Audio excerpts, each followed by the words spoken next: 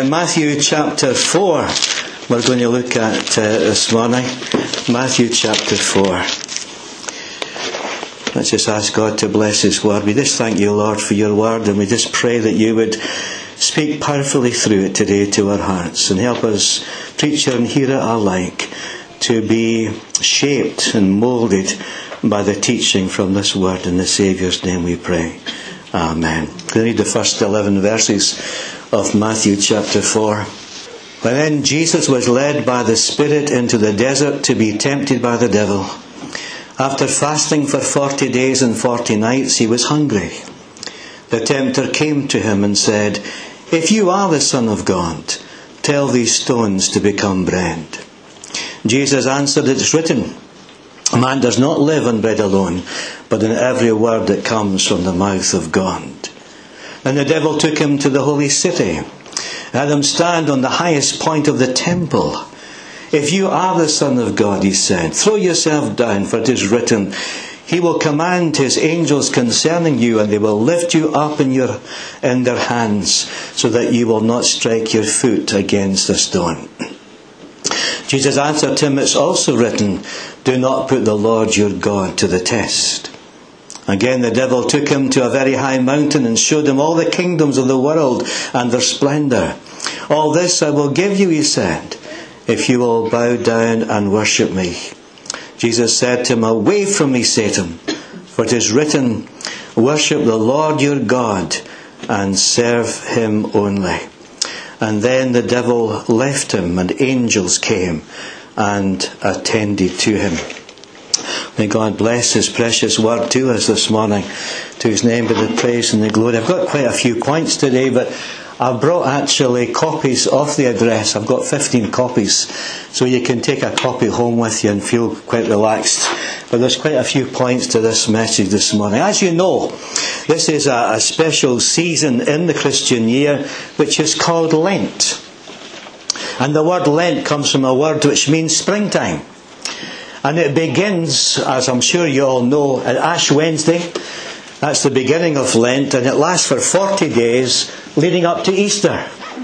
And as some of you may know, at Ash Wednesday you see folk with some ash on their brow. And the reason for that, of course, in the Bible, when people repented, they would repent in dust and ashes.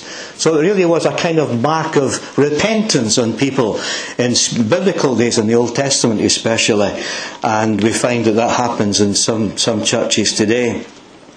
But also during that time of Lent, it was a time of fasting rather than feasting. And so you find that even today people will say, "I've given up such and such for Lent." Other churches might use the season of Lent, the 40 days, to get together around the Word of God in preparation for Easter. But one passage of Scripture that is sure to come up at this time of the year is the story of the temptation of Jesus in the wilderness. It's interesting that after His baptism, that very high moment in the life of Jesus, we find that the Spirit led Him into the wilderness to be tempted. He was not exempt from temptation. In fact, the Bible tells us that He was tempted in all points just as we are, yet without sin. Let's look at these temptations then this morning and look at them as temptations to power. Or we could look at them under the theme of how do you do God's will in this world. You don't need me to tell you that the world today is full of people who are seeking power. We think of Putin getting back into Russia again as a leader. But we're not thinking just of the power to dictate people's lives, but the power of influence. And sometimes it takes only a few people to influence a majority in terms of evil or going against the Word of God. And it seems at times that the devil has stolen the hearts of so many people, and they're so wayward and they're so much into evil that as Christians we sometimes feel like giving up. And yet Paul the Apostle tells us, don't you realize that this glorious gospel has great power? I'm not ashamed of the gospel, for it's the power of God unto salvation, to the Jew first, and then also to the Greek. So we have this tremendous power of the gospel. Let's look at the devil, how he seeks to influence Jesus by his power. Look at verses 2 and 3 of Matthew chapter 4. After fasting 40 days and 40 nights, he was hungry. The tempter came to him and said, "If you are the Son of God, tell these stones to become bread." You notice that this temptation comes to Jesus at his lowest physically. After 40 days of fasting, he was hungry. And what was Satan really saying to Jesus with this temptation? What was he really saying to the Saviour? He was really saying this: Lord, you've got the power, use it. Turn these stones into bread. You've got the power, use it.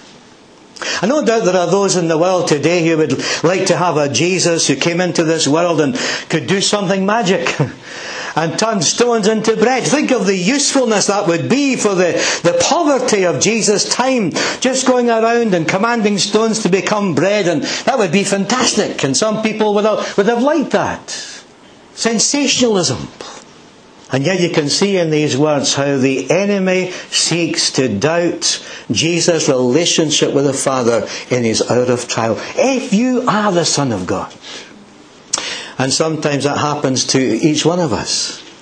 That in our hour of weakness, in our hour of trial, he seeks to come along and to help you to doubt or tempt you to doubt your relationship with God as a son and daughter of the living God. The devil is always seeking here to tempt Jesus to doubt the divine care and love that the Father has. He brings him into that area of convincing Jesus of some kind of divine forgetfulness. You see, with Satan, God's delays mean God's denials. And we know that isn't always true, is it? God's delays are not always his denials. I wonder how many of us have hit some real trial and under our breath we mutter, "Where is God in all this? Where is God in all this? Why does it have to be my family and my health and my job where all this comes upon, this affliction?" Well, we praise God for those who have a living, powerful testimony, who have come through these trials and found that their faith has been strengthened and increased and blessed them in a powerful way. And we've met people like that. So we come to our weak moments and we find, I just feel like giving up. Where's God in all this? There's somebody else, another believer, who have come through the trial and found their faith to be strengthened and discovered that God's delays are not his denial. But there's something else here. But not only is Satan trying to get Jesus to doubt the Father's love and care, if you are the Son of God, he's also trying to get Jesus to do the right thing in the wrong way. Nothing wrong with satisfying your hunger. That can't be wrong in itself. Nothing wrong in taking food. But Jesus knew that the Holy Spirit had led him into the wilderness these 40 days, and the Holy Spirit would lead him out, and that God had sustained him through 40 days, and that God would sustain him through the 41st day. And sometimes the devil comes as an angel of light, and it seems all so innocent. Why don't you keep gambling on the lottery? Don't you realize that you're helping so many charities? While some of the poorest people, those that haven't got much to rub together, are spending sometimes £20 to try and make millions. I watch it myself. You ever been in a shop where somebody comes in for a packet of cigarettes and what I think might be a lottery ticket, and they ring it up, that'll be £20, please. And the devil thinks, this is to help charity. And sometimes the devil comes and says to us, why don't you do something good? You don't need the church. You don't need to be a Christian to do good things. And these good things will stand you in good stead and influence other people. But don't think about the church or any of these other things. And the devil is an advocate of the ends always justify the means. Doesn't matter how you get there, as long as you do some good in this world. And there are thousands of people who are under the impression that doing good is all you have to do in life. It comes like an angel of light. You need to satisfy your hunger. But Jesus began his ministry with a manifesto. Do you remember that manifesto in Luke chapter 4? The Spirit of God is upon me to preach the good news to the poor, to set the captives free, to bind up the brokenhearted. Jesus said, I want to identify with the poor. I want to bind up the brokenhearted. I want to touch people's lives. I want to identify them. Inasmuch as you have done it to the least of these, my brothers, you have done it unto me. You see, Jesus wasn't forgetting about the poor and those who were hungry. He wanted to identify with them. And how does Jesus answer? Say, look at verse 4. Jesus answered, it is written, man does not live on bread alone, but by every word that comes from the mouth of God. This is a quote from Deuteronomy 8 and verse 3. Notice Jesus said, it is written. 3 times Jesus says, it is written, it is written, it is written. And in Hebrew thought, that's it settled. That's it settled. It has been written down. And in the Hebrew mind, that's it really settled. Remember the devil says to Eve, has God said? It's almost like Jesus answering that question and saying, God has said, and it's written down. And it stands. He's true to his word. Man lives, as Jesus said, by every word that proceeds from the mouth of God. Not just some words, but every word that proceeds from the mouth of God. And that's so important because this is the creative and the energizing and sustaining power of God. And as you know from the Old Testament creation scene, that when God spoke, things happened. And that's the kind of sustaining power of the Word of God that Jesus was quoting here when he spoke to the devil. But Jesus did not say, I do not live by bread alone. He says, man does not live by bread alone. That's true of all of us. And Satan is trying to get Jesus to turn stones into bread. He's seeking to divert Jesus from the will of God. Let me go over that. There are 3 things that happen here in this first temptation. Number 1, to doubt the Father's love and care if you are the Son of God. Number 2, to do the right thing in the wrong way to satisfy a hunger. And number 3, to divert Jesus from the will of God. Christ did not come to do these sensational turning stones into bread stuff. And Jesus knew there was more to life than physical need. There were other needs that were crying out for attention. And one of them was to do the will of the Father in heaven. Jesus could have said with the psalmist, I come to do your will, O God. He also said in the Gospels, he said, I came not to do my own will, but the will of him who sent me. And that time in John's Gospel, chapter 4, but the disciples said, Lord, you need to eat something. He said, my meat is to do the will of the Father who is in heaven. That's my meat. I wonder how successful the enemy has been in your life to divert you away from the will of God for your heart and life. How successful has he been to divert your attention away from the will of God for you? Is doing the will of God more important than the food, the very food that your body craves for? Is doing the will of God more important even than that? Let's go to the second temptation, verses 5 and 6. And the devil took him up to the holy city and had him stand on the highest point of the temple. If you are the Son of God, he said, throw yourself down, for it is written, he will command his angels concerning you, and they will lift you up in their hands, so that you will not strike your foot against a stone. In the first temptation, the devil is saying, you've got the power, use it, turn these stones into bread. In the second temptation, the devil is actually saying, God has the power, test it. Test it. Jump. Did you know that Satan could quote Scripture? But on the authority of Scripture, he suggests an uncalled for display of divine power. Now for myself, you might disagree with me here, you're entitled to do that. For myself, I don't believe that Jesus moved out of the wilderness for standing on the pinnacle of a temple or up the mountain. I think it was a vision. You might disagree with that. John Calvin agrees that he didn't move away from the wilderness. That's quite an authority, isn't it? John Calvin, the great reformer. If you look at sometime in your home, Ezekiel 40 and verse 2 and Revelation 21 and 10, you see that in both these verses, they are led up a mountain. It says regarding Ezekiel, in a vision he was led up the mountain. And in Revelation 21:10, John in the Spirit was led up a mountain. And I believe the same thing happened here in Jesus. I don't think he moved from the wilderness. I think in a vision he was standing there. The devil took him in that vision to the pinnacle of the temple. The pinnacle would be 450 feet above the Kidron Valley. From the top of the temple, the pinnacle right down to the valley would be 450 feet. Notice how the devil uses the same tactic. If you are the Son of God. And here's Jesus' relationship with the Father being put to the test for a second time. And you see, Satan has got his own ideas of what the Son of God should do. Number one is, he should be able to satisfy his hunger by turning stones into bread. Number two, he should be able to do a spectacular leap before a crowd and show them how God can keep his word. That's how the devil thinks. Some commentators point out that when the devil quotes Psalm 91 verses 11 and 12, he misses out on some very important words. Verse 11 of Psalm 91 says, "For he will give his angels charge of you to guard you in all your ways." The devil misses that out. And God did not say that he would protect you in all your follies. It says in that psalm, he will protect you in all your ways. And what's behind that is all your righteous ways.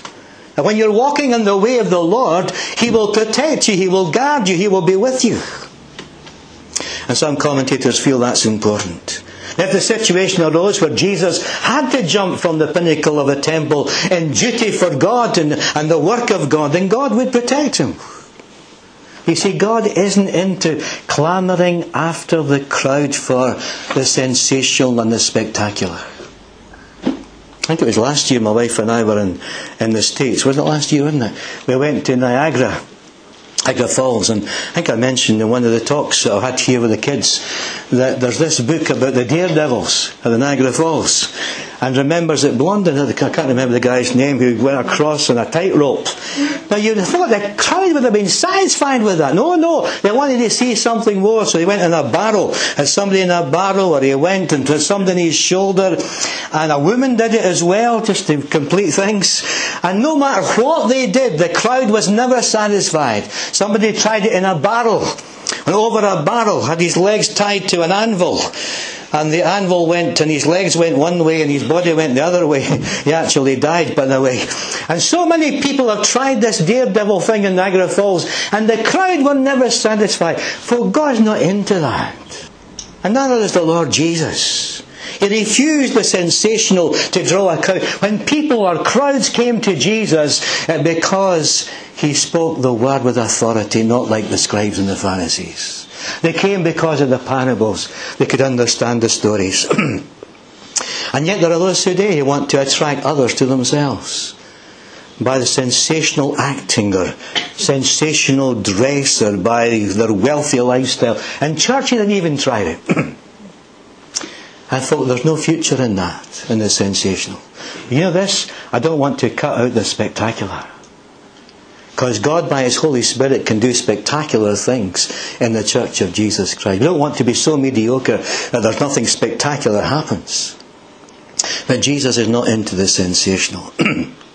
Spurgeon, the great Baptist preacher of the 19th century, said this: "Faith is for the ways of obedience, not flights of fancy." Faith is for the ways of obedience, not flights of fancy. Spurgeon had this prayer: "Lord, let me not cast myself down and so throw myself out of the range of thy promise keeping. Help me not cast myself down and so throw myself out of the range of thy promise keeping." How does Jesus answer the devil? Look at verse, the answer there. It is written, you do not put the Lord your God to the test. And what is Satan trying to do? He's trying to get Jesus to tempt God rather than trust God. And that's not the way of faith. Faith is not to presume upon God. Faith is to trust God, not to tempt God, but to trust God. That's the basis of our faith. And perhaps the Lord is saying to you and to me today, won't you trust me as you've never trusted before? There's some things going on in their life, and it's not to presume upon God. What's really required is a new trust on the Lord. To trust Him with that situation that you're facing this morning. To trust Him with that family need, with that job requirement, whatever it might be. Let me take the third temptation in verses 8 and 9. Again, the devil took him to a very high mountain and showed him all the kingdom of the world and the splendour.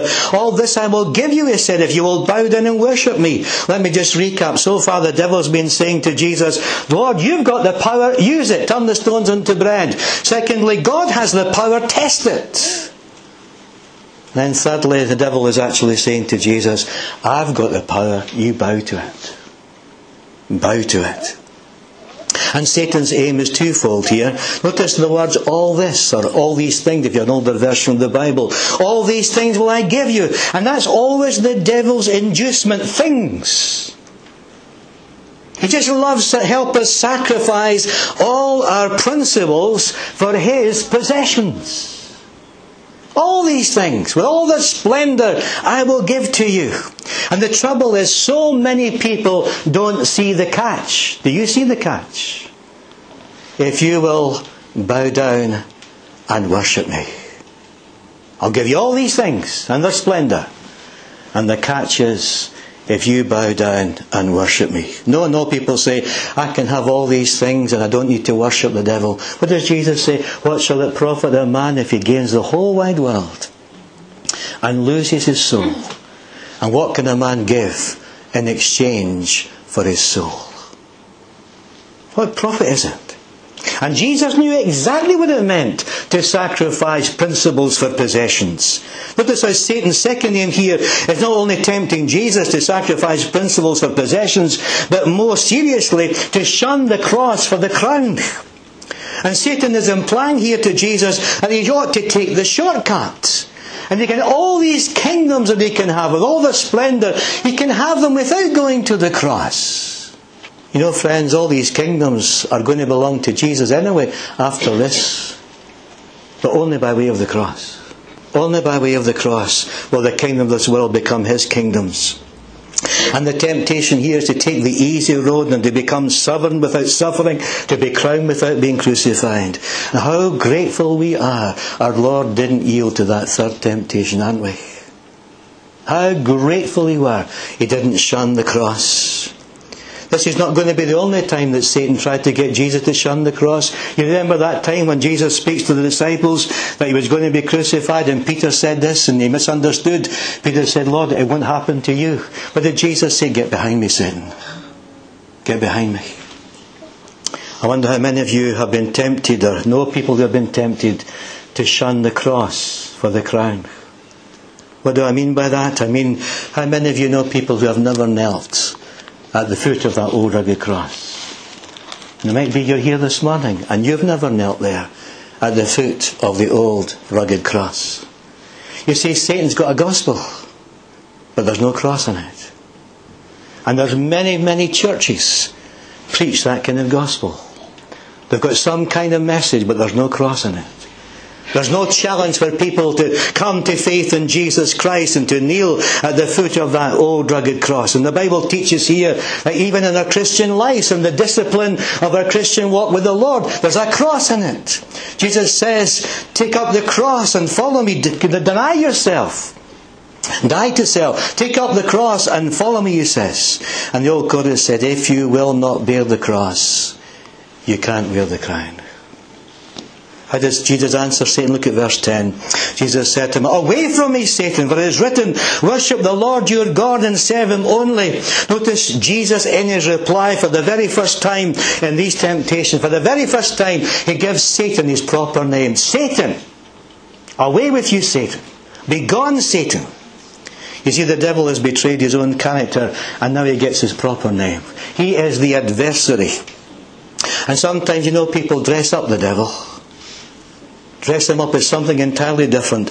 And here is Jesus giving him his proper name. He is the father of lies. He is the accuser of the brethren. He's also the accuser of the Baptists as well when it comes to that.